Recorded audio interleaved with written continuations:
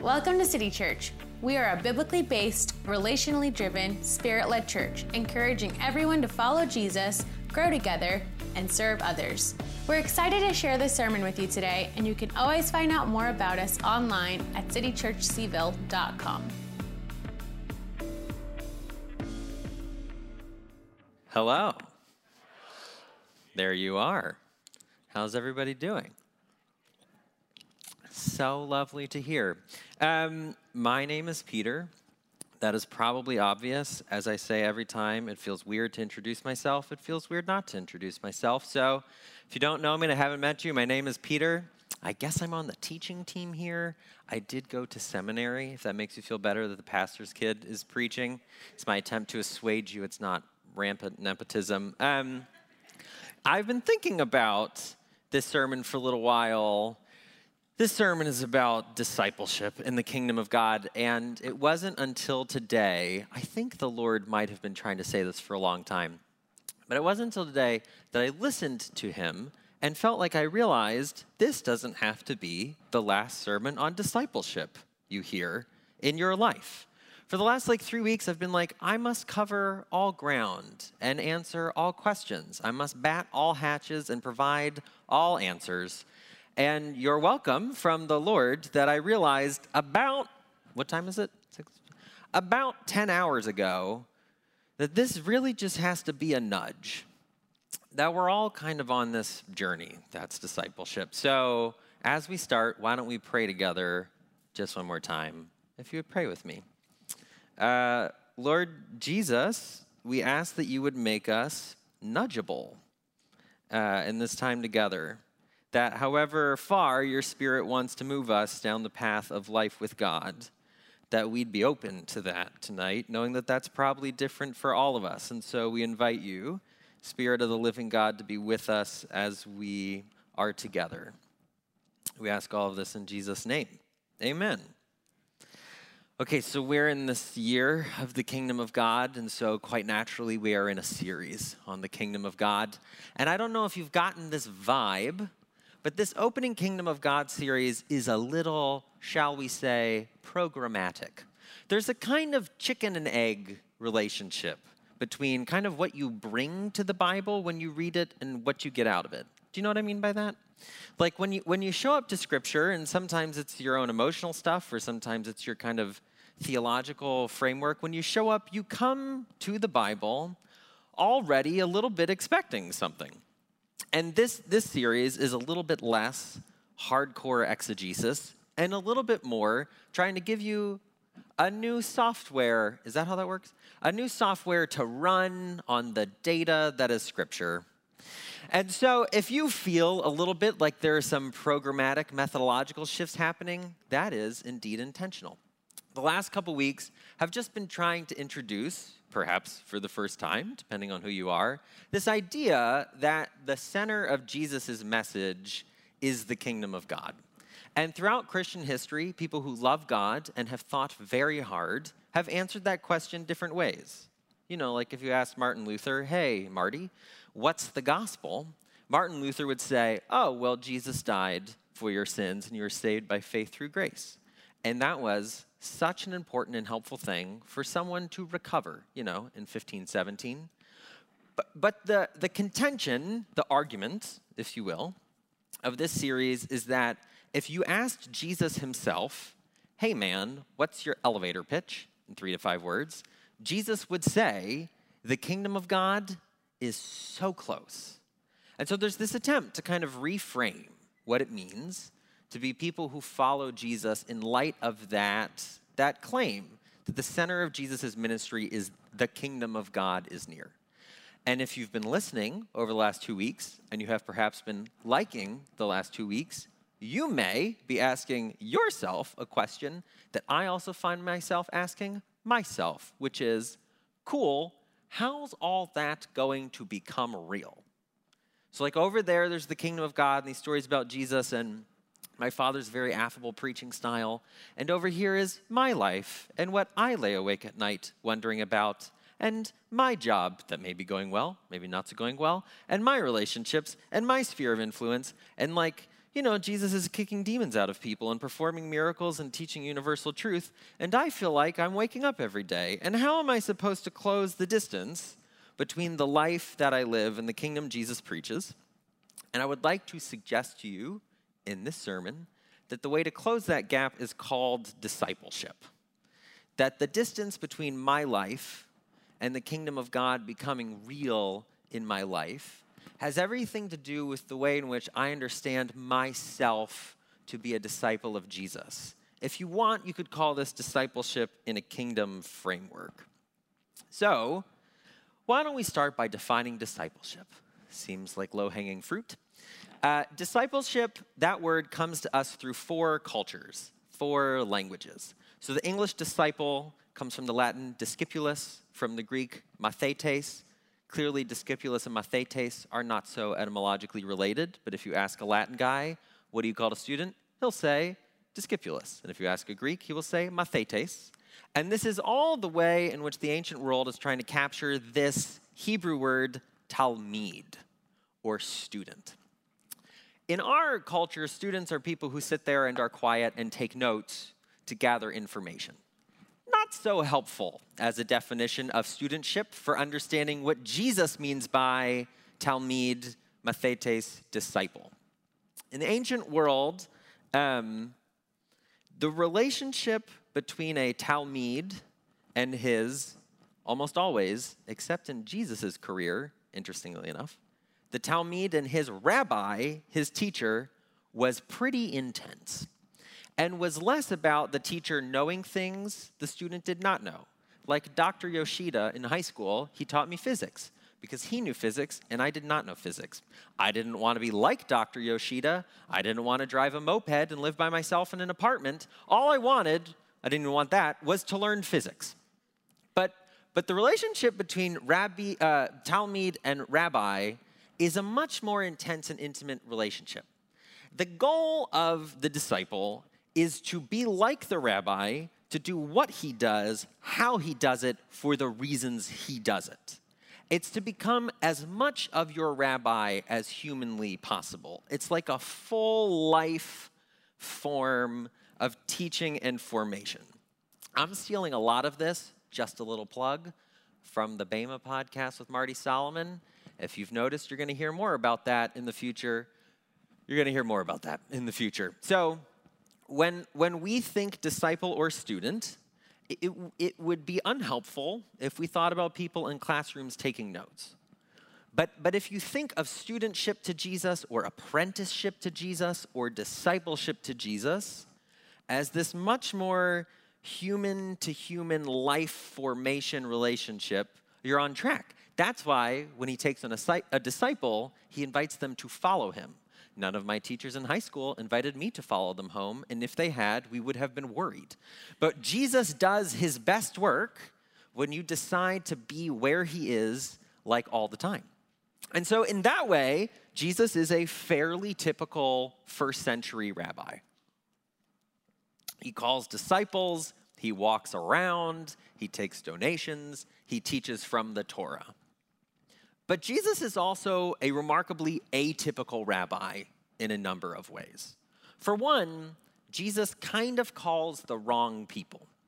So we don't need to go into all of this tonight, but the bottom line is, it took a lot to become the disciple of a rabbi. Like, truly, 1% of 1% of ancient boys ended up discipled to a rabbi. And the process was basically like by the time you were 10, you were supposed to have memorized the whole Torah. And your test to see if you could like move on to the next step was like Rabbi Akiva, would come to town and all the boys who'd been memorizing the Torah would line up and he would start speaking a verse from the Torah in Hebrew, and then he would stop and you had to pick up and finish the verse. And it could be any verse. There were no spark notes. And if you couldn't do that, it was like, so sorry, you will now go on to be a fisherman like your father. Whatever your dad did, you'd take his trade. And it looks like, it's a little fuzzy historically, but it looks like there's 3 levels of this. So by the time it all washes out and you're in your teenage years and you're at the point where you're at like the tip of the pinnacle of people who can be called by a rabbi. Like you have memorized the whole Torah and you're deep in what's called the Mishnah and you're reading what will eventually be called the Talmud. It's really intense. Jesus' disciples, by contrast, are like fishermen, or worse, tax collectors. They are people who we know have already been passed over by the selective system for being the disciple of a rabbi. Jesus calls the wrong people as a rabbi, and he also has a message that other rabbis don't have. And that message is, in my career, in my life, in my presence, the kingdom of God is drawing near. It's a fairly aggressive claim, if you think about it. Other rabbis aren't going around claiming to be the incarnation. But in those two senses, in the fact that he calls odd people and he has a unique message, Jesus is a rabbi who stands out amongst other rabbis. So maybe put it this way, discipleship to Rabbi Jesus is about learning the kingdom of God. It's about like your whole life, learning the kingdom of God. Discipleship to Jesus, discipleship is learning to live your whole life from Jesus. Okay, I've recently started working a job, which many of you know. It's not like these sermons are just life updates from Peters, but it's helpful for this point. And I am the founding member of the communications team at Global Endowment Management. Yeah. Thank you. Now, I don't know if you caught the word founding member of the communications team at Global Endowment Management, but that's to say there is nobody but me. And the last thing I wrote was a paper on Hume's theory of tragic theater after the publishing of Douglas in 1735. And just to close that over for you, I don't know anything about finance or communications, and I am now supposed to be doing communications at a finance firm. Now, my sisters have jobs, or they will soon have jobs, that are sort of like the equivalent of going to school after school. So they're going to get paid, don't worry. But their job for 2 or 3 years is basically to be taught by someone more senior and scarier than them how to do, consulting or banking or whatever it is they end up doing day to day. It's frankly a little unclear to me. That is who I don't have at my job. They're like, Peter, former priest, for anybody can tell, why don't you come here and start to do this? And I have experienced a new kind of stress in life. I thought I had finished all of them. No, I've engaged a new kind of stress in life, which is the stress of being asked to do something when there is no one there to teach you. And I am somewhat burdened by the notion that a lot of us have lived a Christianity where we thought we had to do the kingdom and no one ever gave Jesus time to teach it to us. So maybe you heard the gospel is Jesus died for your sins. When I heard that, my second assumption is, well, I guess I'm not supposed to do that anymore. Like, Jesus died for my sins, and I don't want to go to the bad place, whatever that looks like, so I suppose I'll spend the next several years trying to not mess it up. And what I missed was a discipleship period where someone, dare I even say, Jesus himself, stepped in to teach me something that I didn't know. You need to learn the kingdom of God. It does not come innately. And if you think it comes innately, or you think you're supposed to have it already, you're going to spend the rest of your life experiencing a new kind of stress, which is the stress of someone expecting you to do something that no one has ever taught you. It's one of the funny graces of God, that his way needs to be learned, and so he's given us someone to teach it. Discipleship is learning to live your whole life from Jesus.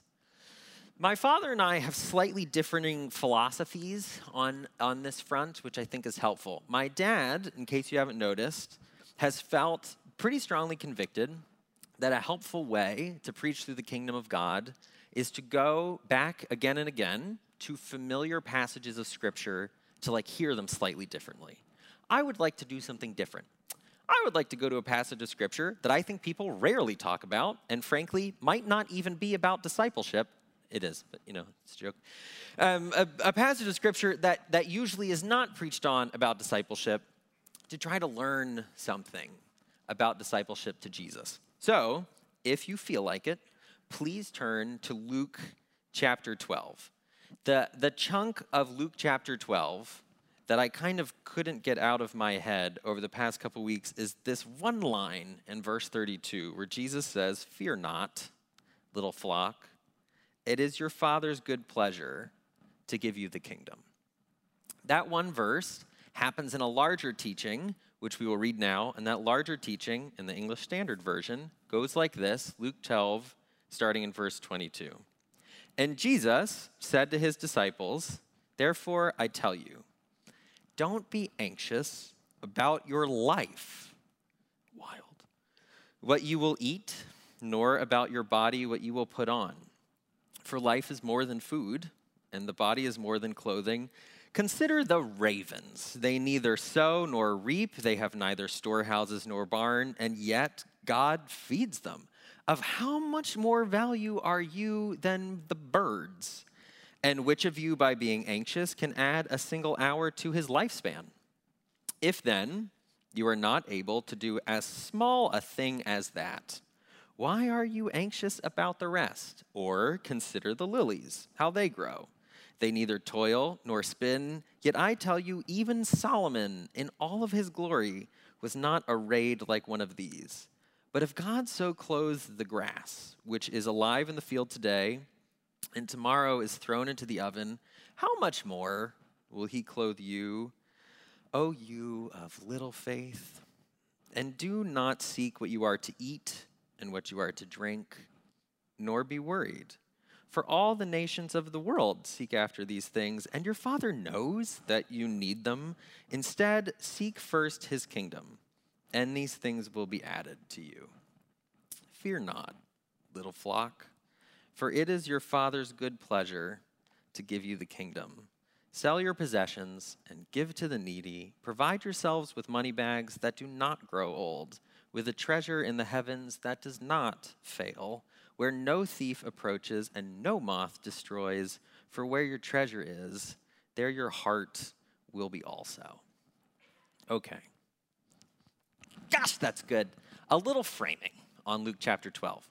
In Luke 9, verse 51, Luke said a very important thing for how we read the Gospel of Luke. Luke has this verse: "When the days drew near for Jesus to be taken up, he set his face to go to Jerusalem." That is Luke 9, verse 51. Here's why that's important.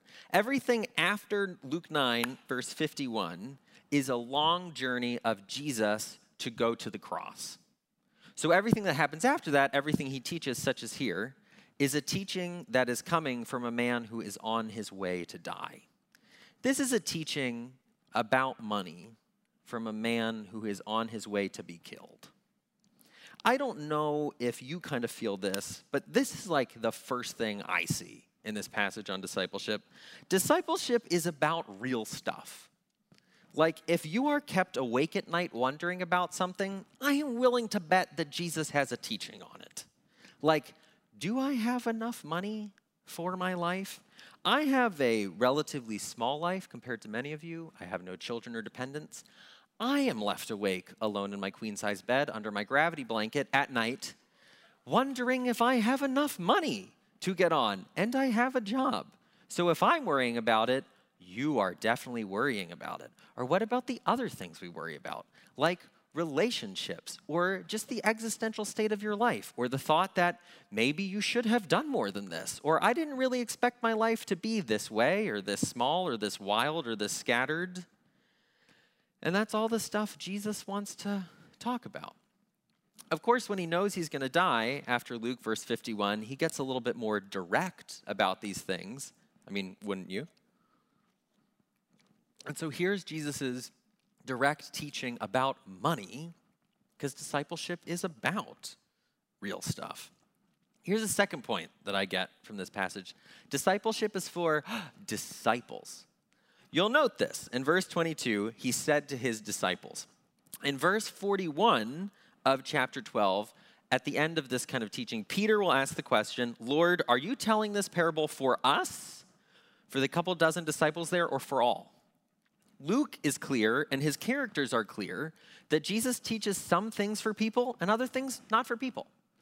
So if you're not a disciple of Jesus, Heaven if I know what you're going to do with your money, but if you are a disciple of Jesus, this applies.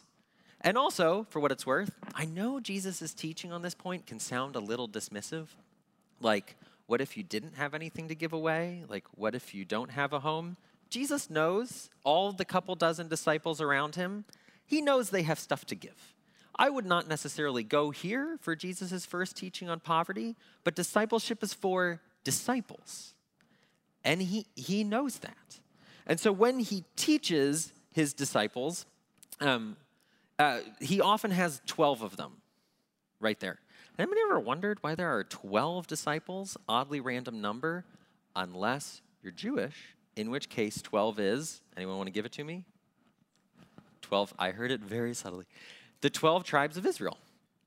Jesus picks 12 disciples as a symbol of this thing he's doing. He's gathering a people for himself as God gathered a people for himself in Israel. And in the same way, God gave Israel a covenant and a law and a promise to make them a unique people. Jesus is gathering disciples to make himself a new unique people. And discipleship is for them. If you're a disciple of Jesus, discipleship is for you. I don't know what people do with their lives who are not disciples of Jesus, but if you are a disciple of Jesus, this is your pathway. Here's the third thing about that, and it kind of, bleeds out from the other one. Discipleship is a different way of life than you would live otherwise. That funny phrase Jesus has in verse 30, for all the nations seek after these things. Do you know what that's about? So in the Old Testament, there's a basic distinction amongst all human beings. There are the children of Abraham and the Goyim. And Goyim is the Hebrew word for countries or nations or people groups. And in the Old Testament, that's the Gentiles. This is not necessarily a positive term in every use in the Old Testament. But in Greek, it becomes ethne, from which we get the word ethnic. When Jesus says this, he goes, look, everybody in the world, left to their own devices, will just go around worrying about what they'll need to keep them from dying, what they will eat and what they will wear. The nations, they obsess over those things, but that's not how it is in my kingdom. And that's not how it is for my disciples. So guess what? If you're a disciple of Jesus, you're going to look different from other people. You may even, blessedly, look different than former versions of yourself. Discipleship looks different. It's a different way of life. And if I'm reading this right, it is a way of life that is like almost unimaginable to me left by myself. Again, my life is small. If I was hit by the proverbial bus, no children would be on the street, no business would fall apart, no. And I'm already worrying about my life, what I will eat and what I will wear. And if I'm worrying about it and you're worrying about it, it is worth betting that it is fairly natural to worry about it, left to your own devices. But in this teaching, Jesus has this view of the world that makes that natural thing not so natural. Jesus says that in heaven, you can store up goods for yourself. Jesus' view of God's kingdom coming to earth makes it very natural to go sell things that you were not planning on selling and giving them to people who cannot give you anything back. That's bananas. I know a lot of people who are like, I've got it settled. I've got more money than God, which admittedly might not be that much. And like, I am not worried about my life, what I will eat and what I will wear, and I will therefore set up a charitable trust to give money away to other people. That's great. But Jesus has a view of the world in which our very profound, often, feeling of instability is in fact not a barrier to a life that is so secure in your citizenship in heaven that you are free to give things away. I don't know how you get to that if you don't actively believe and have been convinced that in Jesus Christ, the kingdom of God is coming to earth in such a way that you can live with the sort of freedom where you don't worry about your life. Can we all just take a second to imagine what life would be like if you did not worry about your life? This had to have been the best part of preparing for this sermon, as I professionally was encouraged to dwell on that for some time. What if when you laid down at night, this is what I do. I go, what did I do today? Did I do enough today? Did I do enough to justify what I need today? What if I don't do enough tomorrow or the next day or the next day? Oh my gosh, I'm going to die one day. I have that thought process. We're the ones. What if instead you laid down to sleep somewhat secure in the knowledge that the Lord knows what you need? Don't worry, little flock. It's your Father's good pleasure to give you the kingdom. What happens to your life when you take all the time and energy you were using to white knuckle it and you let it go? And you can rest secure in this idea that God enjoys giving you the kingdom. There might be, it's a little debated, but there might be in the back of Jesus' teaching here a reference to Ezekiel 34. I know you were reading it earlier, and I don't mean to bore you, but I'll just read a chunk of it for you now, procedurally. Ezekiel 34 is a prophecy in the book of Ezekiel where God takes this image on himself. God says, "For thus says the Lord God, behold, I myself will search for my sheep. I will seek them out as a shepherd seeks out his flock when he is among his sheep that have been scattered. So I will seek out my sheep, and I will rescue them from all places where they have been scattered on a day of clouds and thick darkness." The prophet Ezekiel is showing up in Israel at a time where people with power, religious power, economic power, have abused and betrayed Israel. And God says, my sheep have been scattered because someone has misshepherded them, mistreated them. And so I myself, I'm going to come and gather them back together. And gosh dang it, if that doesn't look like Jesus fulfilling that prophecy in this teaching. Jesus is the God who has come back for people who have been scattered because they have been hurt and mistreated by the people that they thought were rightfully in authority over them. I think a lot of the ways in which I white-knuckle my life are because I think I have learned the lesson that when I trusted other people, they hurt me. So if I don't advocate for myself, nobody will. But if you are able to stop worrying about your life, what you will eat and what you will wear, and you take your hands off the reins, you can hand the reins over to the God who is coming to call you back from the field in which you've been scattered. When you don't worry about your life, Jesus gets to worry about your life, what you'll eat and what you'll wear. Your Heavenly Father knows you need these things, so instead, seek first the kingdom of God. Discipleship is an invitation to a different way of life. And that is fundamentally, and this is my last insight on this, fundamentally because discipleship in the final assessment is something God does. If you're discipled to the God who is coming to get you because you have been scattered and need to be called home, in the final assessment, your part of discipleship is pretty small. You just don't say no to it. And the more you don't say no, the more you get to see God saying yes. Discipleship isn't like moral homework where things get heavy on you. It's in fact God coming to get you, and you, to the best of our forgiven abilities, not standing in the way. So let's say you wanted to practice this week. That seems very natural. We have come to the segment that my father has named Feed to Your Faith. Here's one thing you could do that is very small. I'm part of a relatively newborn collaboration with some friends that we have called Kingdom of God Academy. Perhaps we'll regret that branding later, but at the moment, it's the best we've got. And in collaboration with City Church, we have done these 14 devotional videos and this very slick booklet, which I can take almost no credit for the design for. And if you wanted to say, take another step on the journey with Jesus, you could watch those 14 videos and do the booklet. And if you really like it, drop me a line. That's something you could do. Here's another thing that you could do, or at least think about. If I were to sit down with you, or anybody were to sit down with you, and ask the question, who are you discipling? and who is discipling you, if you don't have an answer to that question, it might be helpful to get one. I'm wearing this sweater both because it's chilly outside and because I think it makes me look nice, but also because this is from someone who has discipled me very dearly. His name is David Schmidgall. I talk about him often. Dave is like the size of a genuine lumberjack, but he gave this to a pretty shady dry cleaner in DC, and they shrunk it down to my size. So he gave it to me instead. Like when I think who's discipling me, I think of like Dave Schmidgall.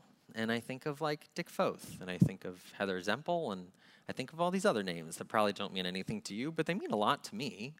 And when I think who I'm discipling, I think of Ethan and Ivan. Ivan and I send emails back and forth. Ethan and I talk when I'm driving, and I see him when I'm out in Seattle. And we've walked together for a couple years. And those relationships are places for me where the kingdom of God has come profoundly in relationships. This is maybe one more thing you can do, and I don't mean to get inside your personal finances, but Jesus does. You could just give something away. Like, Jesus is a teacher who seems to know something that the best teachers know that you mostly learn by doing. If you want to make space for the kingdom of God to come in your life, why don't you just give something away? Sell your possessions, give them to the needy. I don't know what it is. Maybe you sell something on Facebook Marketplace and you give the money to somebody that you know needs it. Or maybe you do have a car you never use. Or maybe you've got a spare bed, or I don't know what it is. But if you want to practice the way of Jesus, or start practicing the way of Jesus, you could use that little booklet. You could try to get someone discipling you and commit to discipling somebody. And you could just give something away. Make a bit of space. Do not seek what you are to eat or what you are to drink, or be worried, because the nations of the world seek after all those things, and your Father knows that you need them. Instead, seek his kingdom, and all these things will be added to you. Fear not, little flock. It is your Father's good pleasure to give you the kingdom. So sell your possessions and give to the needy.